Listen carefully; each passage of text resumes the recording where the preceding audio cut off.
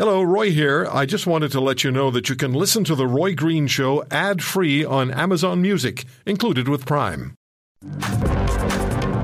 Michael Zwaagstra is a Manitoba high school teacher and author of What's Wrong with Our Schools and How We Can Fix Them. His Winnipeg Sun op-ed is titled Anti-Parental Rhetoric. See, I've got this right. What's it called, Michael? Anti-parental rights rhetoric undermines public education was the name of the op-ed. Okay. Have you heard that Grizzly joke? I haven't, although I've certainly heard reference to poking the bear, and that's what we love about your show, so keep doing it. Well, we like to poke the bear. We've actually had a government minister in tears one day.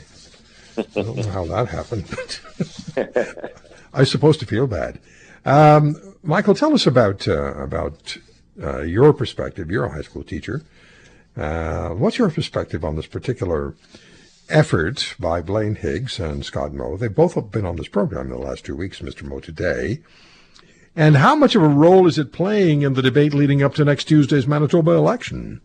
Well, I certainly agree with the position that both Premier Higgs and Premier Moe have taken. It's common sense that as teachers we should communicate with parents, and we're supposed to contact parents about academics, about field trips, about things that are very minor. Of course, we should contact them if there's if a young child is wanting to use a different gender identity or pronouns or a different name. Parents should always be involved. That should be the default. And so that is certainly, I fully agree with their position. And it's become an issue in the Manitoba election because Premier Heather Stephenson, who's running for re-election, has made parental rights a key part of her party's platform. And so, of course, there's been a lot of comparisons being made to the debates in Manitoba with what's happening in New Brunswick and Saskatchewan. Michael, what would you do in the classroom if you had a student who said, look, I want to change my pronoun, I want to change my gender identity, but please don't tell my parents because they're going to put me through hell if they find out? Well, again, there's a few things to consider here. I mean, first of all, the default is that, and something I've always made clear to students is that, we communicate with home. I mean, obviously, if I have a student who's behind on work and they say, don't tell my home, well, I'm going to be contacting home. Now, if there's genuinely a case where there's a potential of abuse and that sort of thing, teachers have always been obligated to report that to Child and Family Services. That has never changed. And so I know that with in both New Brunswick and Saskatchewan, with their new policies, they already have it addressed in there that if there are possible safety concerns at home and such, then the child is referred to a psychologist or someone else within the school system, an expert who can come up with a plan to find out a proper way to inform home, and so it's done safely. And so, obviously, it depends on the context and the situation, but the default setting. This is the thing here about policies is that policies should deal with whatever the default is, and the norm should always be that parents receive information about their children. That's the norm, and that's what we make policies around. Yeah, I received an email after a conversation last week saying parents don't have any rights. Children don't belong to parents. My response was parents, the vast majority, love their kids, do anything for them, and should know what their kids are doing. And if there is an issue, if there's a concern, if there's fear of the parents, there are processes and organizations in place to address that. Now, I understand that things can slip through the cracks, but you've just explained to us how that would work.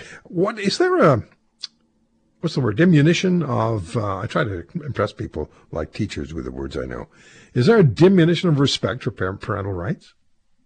Well, is that a word? Did I choose a real word? Parental rights is a real word, and of course there is such a thing as parental rights. And when they use the opposition here, when critics use phrases such as "there's no such thing as parental rights," then that's why public opinion polls show just an overwhelming majority of people that say, of course, parents should be informed on these sorts of things. And so you're really in the fringe minority, if I could put it bluntly, if you're claiming that there's no such thing as parental rights. A vast majority of parents would beg to differ. No, it was diminution. Is that a word? Oh, it is. It's not one I use very often. So, but yes, I'm pretty sure that's an actual word. So there you go. Yeah, I think it is too.